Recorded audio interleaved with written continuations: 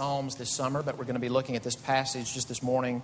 Preschoolers who participate in children's church can be dismissed at this time and leave the sanctuary through the back door.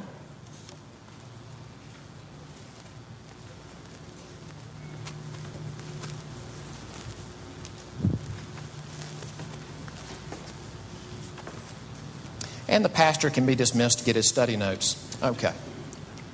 Acts chapter 2, and we're going to be in verses 42 through 47. And I want to say again just a welcome to those who are visiting. We're very glad to have you here and are encouraged about that. Acts chapter 2, beginning in verse 42.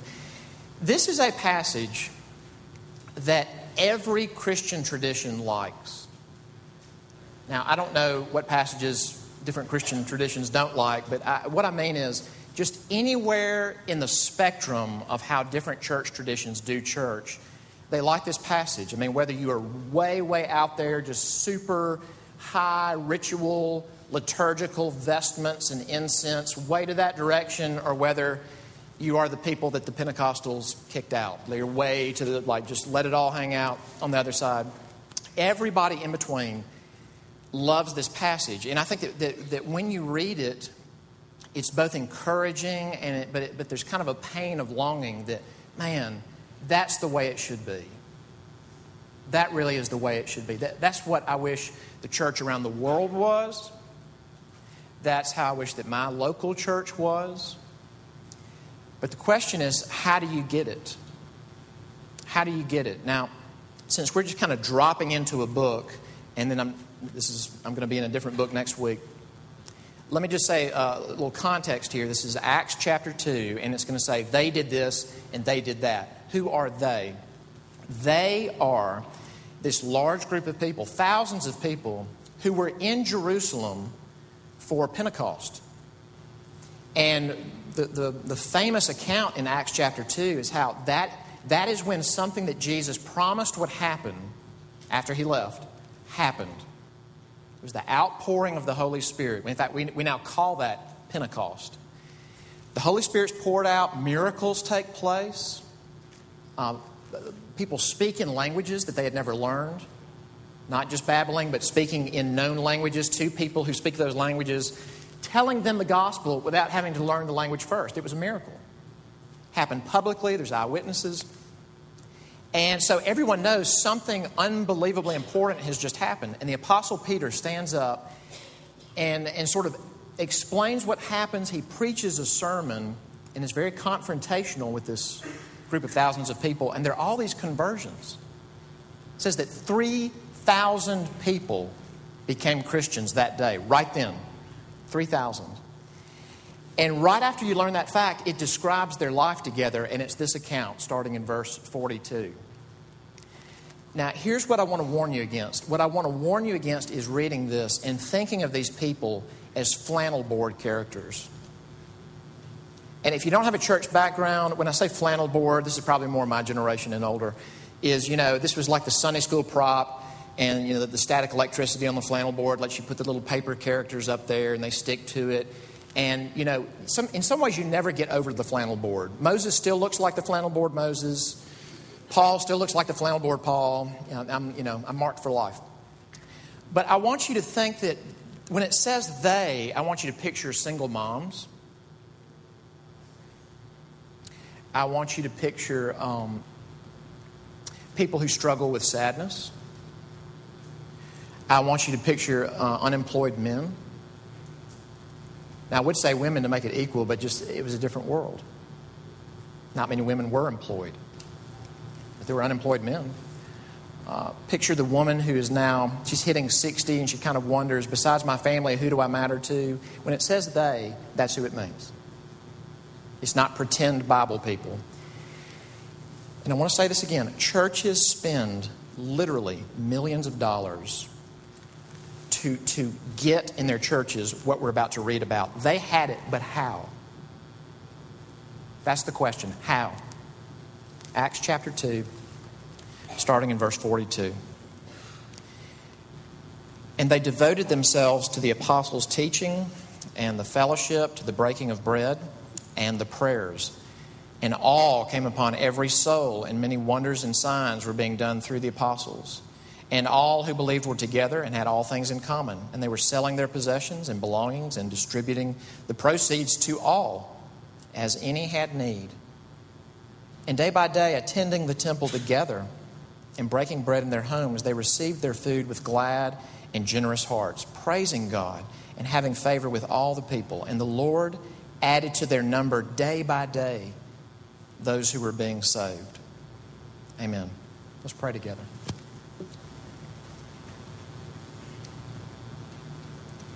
Father God, what we need now is not a nice talk.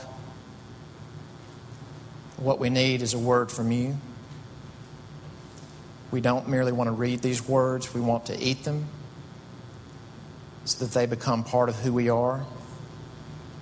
We remember Jesus saying that you don't live by bread alone, but by every word that proceeds from the mouth of the Lord. So as we have these words from your mouth, enable us to hear and digest them and be changed by you. We ask in Jesus' name. Amen. My first year here with Downtown Pres, I got a call one day. Pretty sure it was my first year. And it picked up the phone, said hello, and it was a lady's voice, and she said, "Are you the pastor of Downtown Presbyterian?" And I said, "I am." And she said, "Well, I want to ask you a question." And I said, "Okay." She said, "Is your church for real?" Have you ever been asked something and you kind of feel like somebody is standing with a bat over their shoulder, like almost putting it up to your head for a clear strike? I had the feeling that I was being set up, and I didn't know what she meant by for real. So I said, "Well, can you tease that out some, what you mean?" And what she went on to explain was that she and her husband had been missionaries. And when they were raising support, financial support to go on the missions field, they would send these support letters out to churches. And overwhelmingly, they never heard back from the churches. There was no response. There was no answer. She said that they wouldn't even get back in touch with us just even to say that we're praying for you. Like, we can't give you money, but we'll pray. They didn't even do that. And then as she taught, what I realized was that she had seen the word downtown in our name. And now that word has different connotations to different people, but it was very evident the longer I talked with her that the connotation was multi-ethnic, that was extremely important to her. Now, it is important in the Bible, but I could tell this wasn't just a thing, it was the thing. And so we talked for a while, and I finally said, "You know what, I'm going to be honest with you. I think that we will frustrate you." And what I was thinking was, I know we will frustrate you. And I don't want to be uncharitable, but the reason was, I think every church from here on out is going to frustrate her. Here's why I say that. Probably the classic work of the last 100 years or so about not just having church, but being the church. Having this life together as a body was by Dietrich Bonhoeffer, called Life Together. A bunch of you got that earlier this year and read it, and I got a lot of great feedback from you about it. Listen to one thing that Bonhoeffer, he's a Lutheran pastor, he was killed by the Nazis not long before the end of World War II. Here's what he says. Now listen to this, because this may be describing you and you didn't know it until now.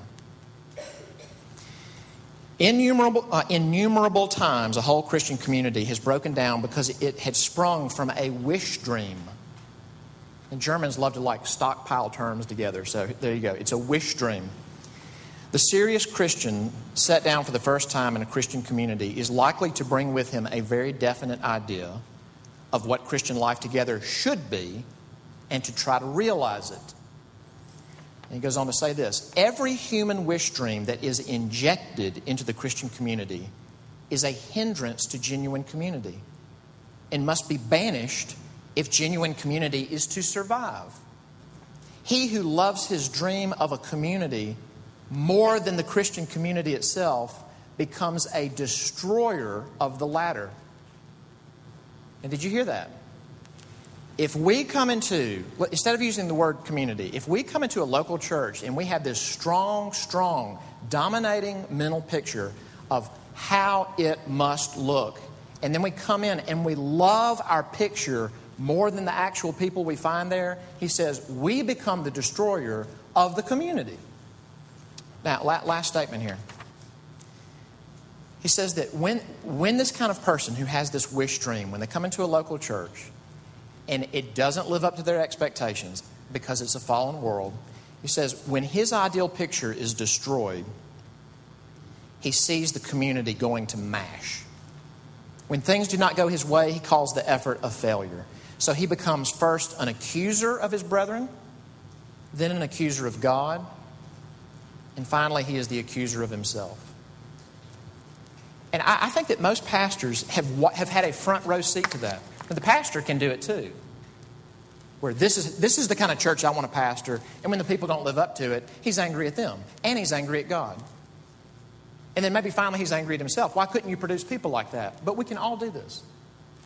This word community, how long should I say? 20 years ago was not as much a buzzword as it is now. I think 20 years ago it sounded more technical and a little bit more stilted, and now it's cool. And everybody wants to talk about community. I was watching Hurricane Irene footage on the Weather Channel yesterday.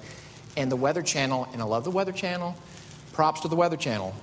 But the Weather Channel said it's during times like this that the Weather Channel becomes a community. And I'm just sitting in my room thinking, I just kind of wanted to check on the track of the hurricane. I don't know that I'm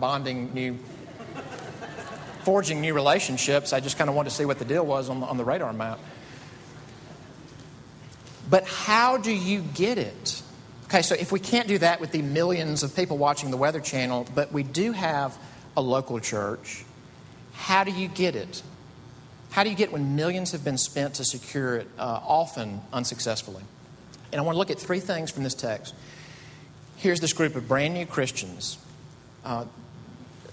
They have so fewer resources than we do, but they get this life together that we envy. So first off, what did they do? How did they do it? How could they do it? Okay, what they did, how they did it, how they could do that. Okay, first off, what did they do? I want you to notice something here. Something that a lot of you have heard me say is that Christians tend to have a default mode about what you think really matters in the Christian life. And I thought I was plagiarizing a friend of mine when he explained it this way, and I realized he was plagiarizing somebody else. So I guess it's public domain. But we'll talk about, there's big head Christians, there's big heart Christians, and there's big feet Christians. Okay? The big heads love learning, love teaching, love doctrine, books, conferences, bring it on. The heart people love relationship, authentic connection, authentic experience. The big feet people, we can't just sit around here and have all this learning and experience. We've got to get out there and do things. Especially, we've got to take care of the poor, extend mercy, and we've got to do evangelism. We want lots of people to believe in Jesus. Now, I want you to notice how just right out of the gates, this church is hitting on all cylinders. Okay, where's the head? What's the first thing it says? Verse 42. They devoted themselves to what? The apostles' teaching. The first thing, these are the Spirit-filled Christians that were present at Pentecost. The first thing it says is that they devoted themselves to the apostles' teaching. This is the last quote I'm going to read. This is by John Stott, a wonderful Christian man who died just weeks ago. He says this: anti-intellectualism and the fullness of the Spirit are mutually incompatible. If you're not into learning, if you're not into, why do we have to think so deeply about things? I just want to be Spirit-filled. Stott says that's not an option. Because the Holy Spirit is the Spirit of truth. Nor did those early disciples imagine that because they had received the Spirit, He was the only teacher they needed and they could dispense with human teachers. On the contrary, they sat at the apostles' feet, hungry to receive instruction, and they persevered in it. But the big head people are getting the apostles' teaching. So you got that. What about the heart? What about, that's an upside down heart. Okay, what about the heart? I'm remembering a Justin Bieber documentary that my family watched, and I just had a horrific moment for just a second. Let's pull back. Okay, verse 43. It says that all came upon every soul. Now again, across traditions, we don't want worship to be boring. And we don't want the living of the Christian life out there the rest of the week to be boring. We want a sense that I am dealing with things that are massive and that fill me with this combination of fear and profound joy. Well, that's all. They had it before God. And what about what they had with each other from the heart? Man, it says in verse 42 that they had the fellowship.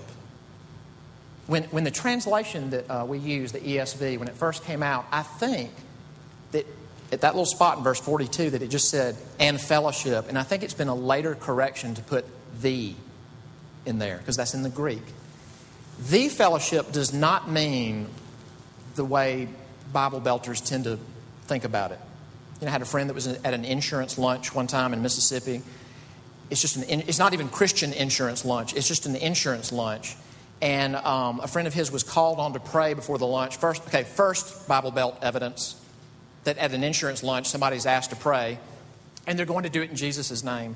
But as the guy was praying, and I mean, you know, not to fault him, but he said, Lord, we thank you that we can come together and we can fellowship like this. And, you know, my friend said, the word fellowship has become what we do over lunch at the insurance lunch. But the fellowship in the New Testament is something much deeper, much richer. It's sharing on two fronts. Is to say, do you believe that the Father, Son, and Holy Spirit rescued you? I do too. Were you loved before the foundations of the world by the Father? For no reason in you? I was too. Did God the Son come rescue you with His life and death and resurrection? He did me too. Does the Holy Spirit dwell in you to change us? He dwells in me too. That is the first sharing. But then there's actually the sharing of life. Literally sharing your money, your time, your abilities, your gifts, your interests, your conversation. So the heart people are going, cha-ching. They connection publicly, connection in smaller settings, connection one-on-one. What about the big feet people? It talks about that people are liquidating their possessions. If anybody has need and they're sharing their stuff, mercy ministry is going on. And it says at the end of the passage in verse 47 that the Lord added to their number how often? Every single day. Every single day people became new Christians. That is an evangelist's dreams come true. Now notice that each of these behaviors was a thing. None of the behaviors was the thing. Let me say that again. Each of these behaviors is a thing. None of the behaviors was the thing. Think about it another way. There was formal and there was informal. Where do you see that? Look in verse, Look in verse 46. Day by day, attending the temple together and breaking bread in their homes. They received their food with glad and generous hearts. People kept going to the temple at the set times of prayer for the Jewish community. They didn't stop doing that when they became Christians. They'd go and they'd pray, and it says they prayed the prayers in verse 42. That means prior prayers that were known. Maybe the Psalms, maybe other psalms other prayers that had been written and established by the Jewish community. They continued to pray those even as they believed that they were praying to Jesus and that Jesus was the fulfillment of all this stuff. They did not stop going. They didn't stop praying the prayers. They went to the temple every day, but they also hung out at home. They would sit and have meals together and just love Jesus together. Now, I don't want to spend a lot of time on this, but let's stop and think. What is, for you, your biggest point of frustration with the local church right now? And you may be visiting, so it may not be this one, but you may be a member who's been here longer than I have. And it's very much about Downtown Presbyterian. When you think about, I don't know if I can stay in this church because we can't seem to get it together with fill in the blank. That fill in the blank probably for you has become the thing in your heart. And if that is not a thing, if it becomes the thing, it can actually destroy the real experience of community that you're craving. Right? And that's their behaviors. That's what they did. How did they do it? And I don't mean methodology, but what I mean is what was the manner of it? A couple of things. First off, it was intentional and it was unnatural. It was intentional and it's unnatural. What is the verb that Luke uses? Luke wrote the Gospel of Luke and he also wrote Acts. When Luke says that they did these things, he says, verse 42, what? And they devoted themselves. They devoted themselves. Think about it this way. How do you know when you have gone from being a person who exercises sometimes to someone who's devoted to exercise? How do you know? When you buy cute workout clothes? No. A lot of posers get cute workout clothes. And we know that. We know that. And some of us are those people. You're devoted when you plan things around it. In other words, if your friend calls to do something when you're thinking about exercising and you go do the thing with the friend, you're not devoted to it. If you tell the friend, I can't do it then because I'm working out, can we do it later? You're devoted to it. And Luke says this was not something that was forced on them by the apostles. Everything from praying prayers to the temple to the Lord's Supper. When it says the breaking of bread, it's probably shorthand for the Lord's Supper. The Lord's Supper, but hospitality and just being glad together and making Christ known to other people. They were intentional about it. It didn't receive energy that was left over after all the other commitments. It was the commitments. These were the commitments. So it's intentional. It's also unnatural. And why do we say unnatural? I mentioned this just in passing at the beginning, or at least I meant to.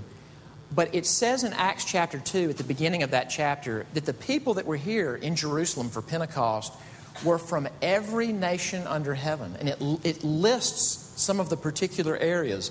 And it really was from all over the known world.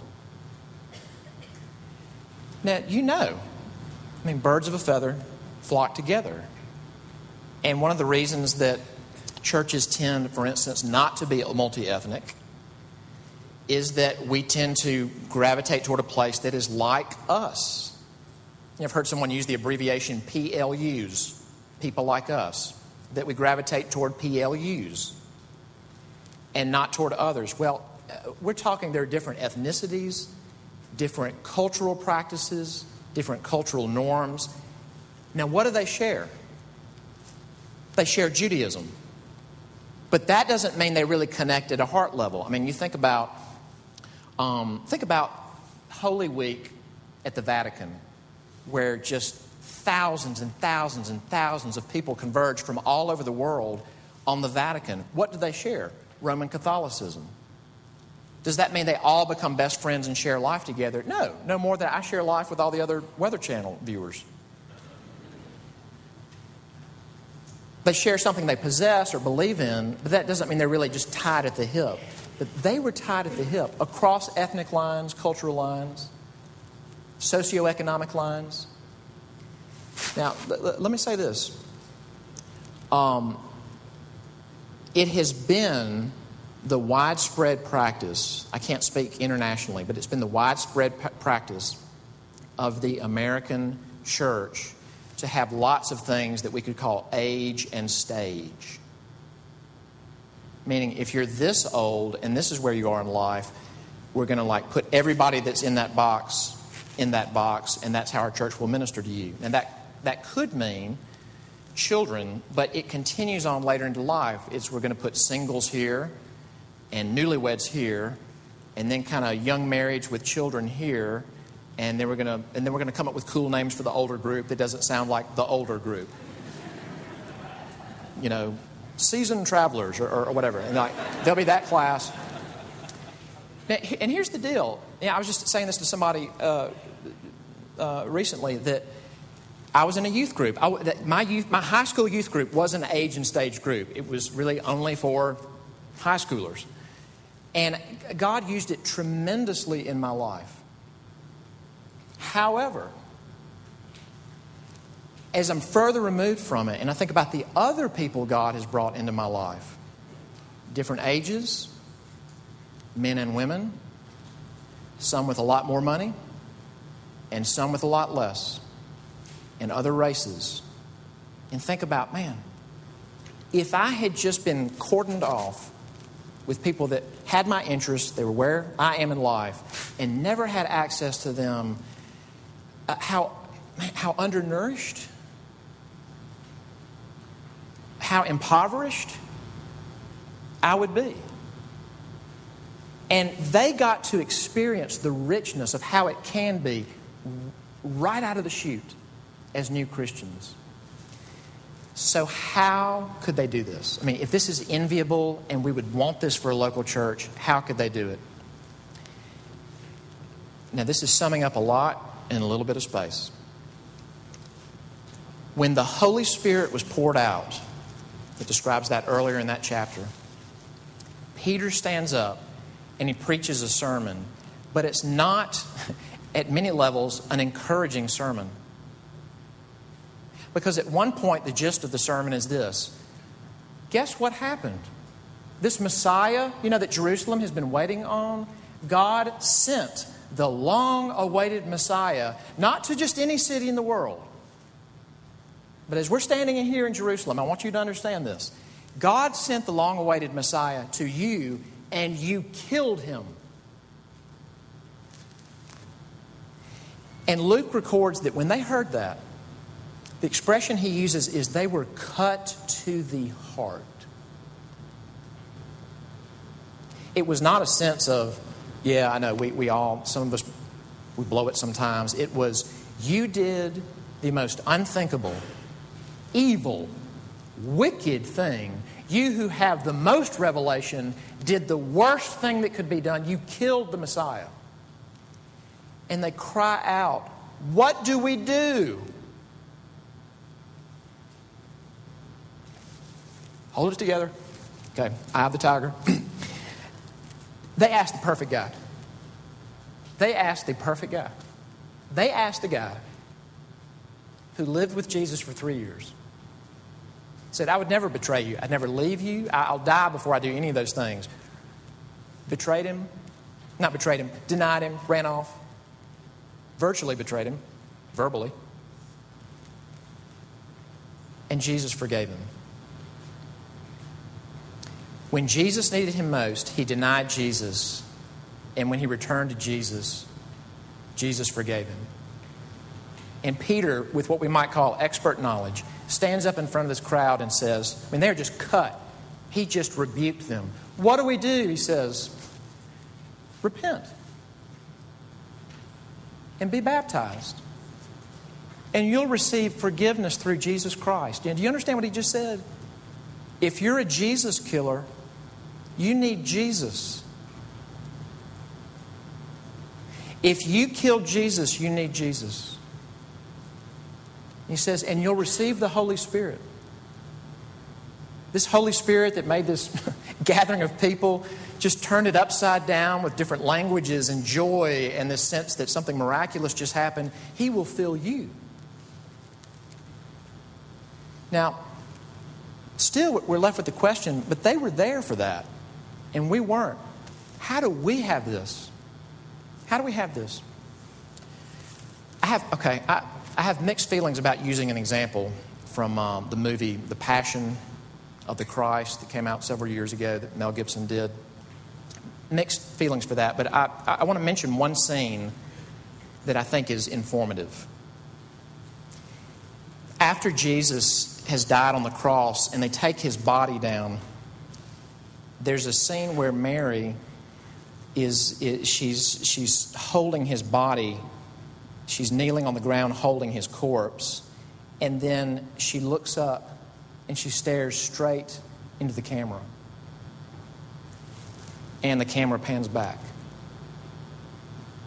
And I remember reading a review when it first came out, and the reviewer said, "You realize what she's doing, don't you? She's looking at her son's murderer." Martin Luther said, "We carry his nails in our pockets." We carry his nails. We sing a hymn here, How Deep the Father's Love for Us, and you may have sung it without thinking, that I hear my voice call out among the scoffers. It was my sin that held him there. We killed him with our sin. Had there never been another generation of sinners, we did it. Has that ever cut your heart? You know, when like just happened now, when new members of our church come into our church, what we try to discern is, do you have an understanding of the gospel? Do you have a profession of faith that sounds like the historic Christian faith? Because we're gathered around the gospel. But we, elders, cannot discern, have you ever been cut to the heart? You cannot produce that for you any more than I can produce that for me. God has to cut the heart. But has that ever happened in you?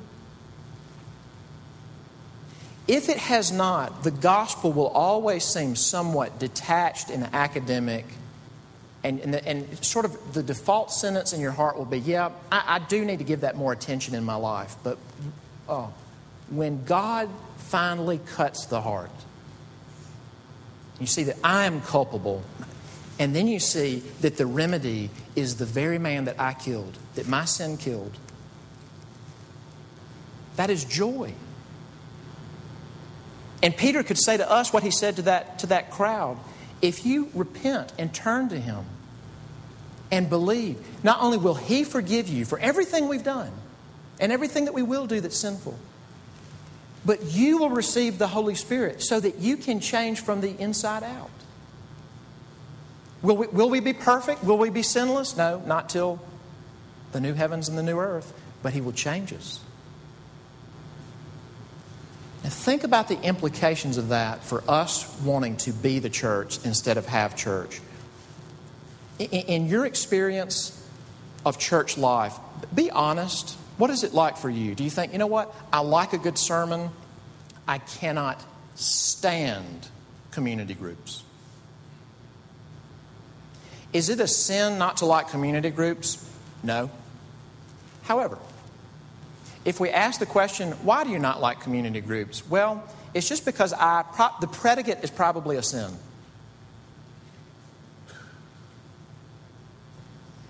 It's just an unbiblical sense that, I don't know.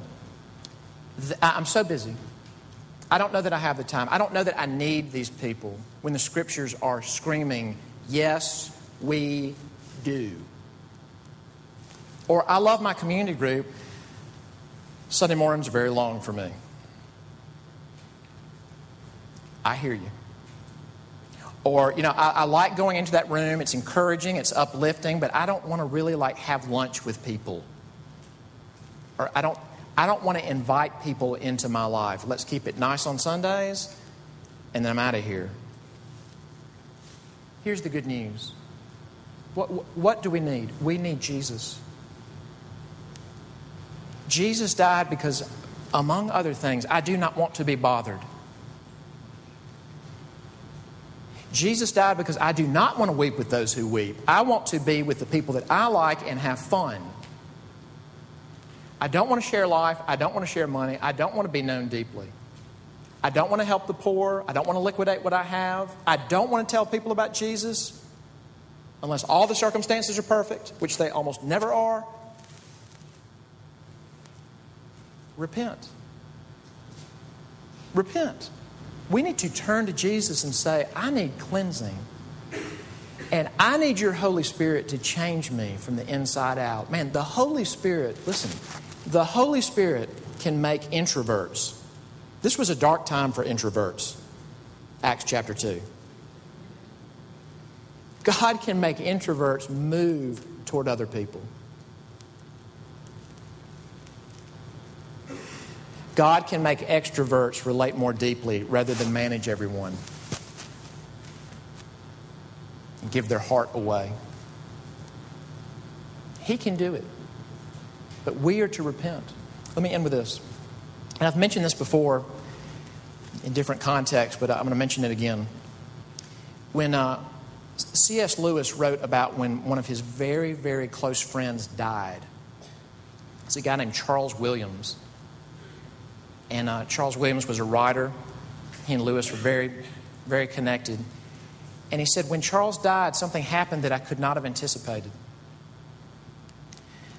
I thought that at some level when Charles died, I would then have more of, let's say, this mutual friend over here. We lost him, but now we have more of each other. And he said, you know what I found? Is I now have less of the remaining friend. Because Charles drew this entire aspect of who this friend is out of him.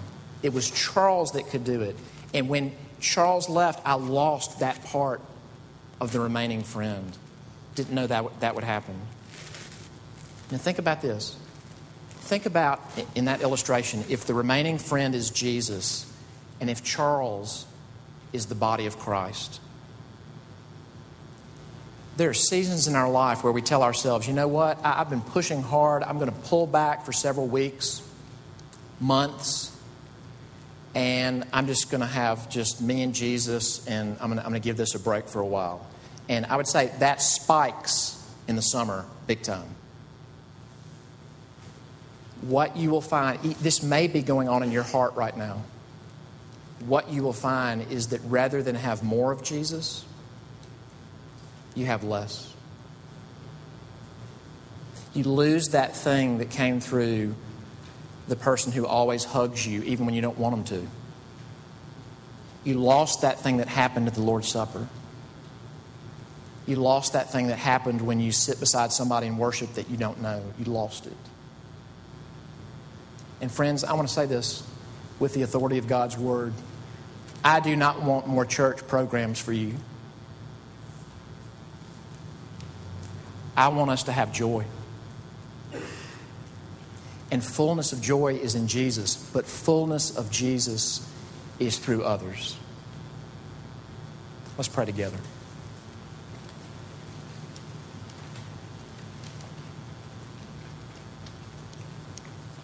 Our Father, would you make of us a real community?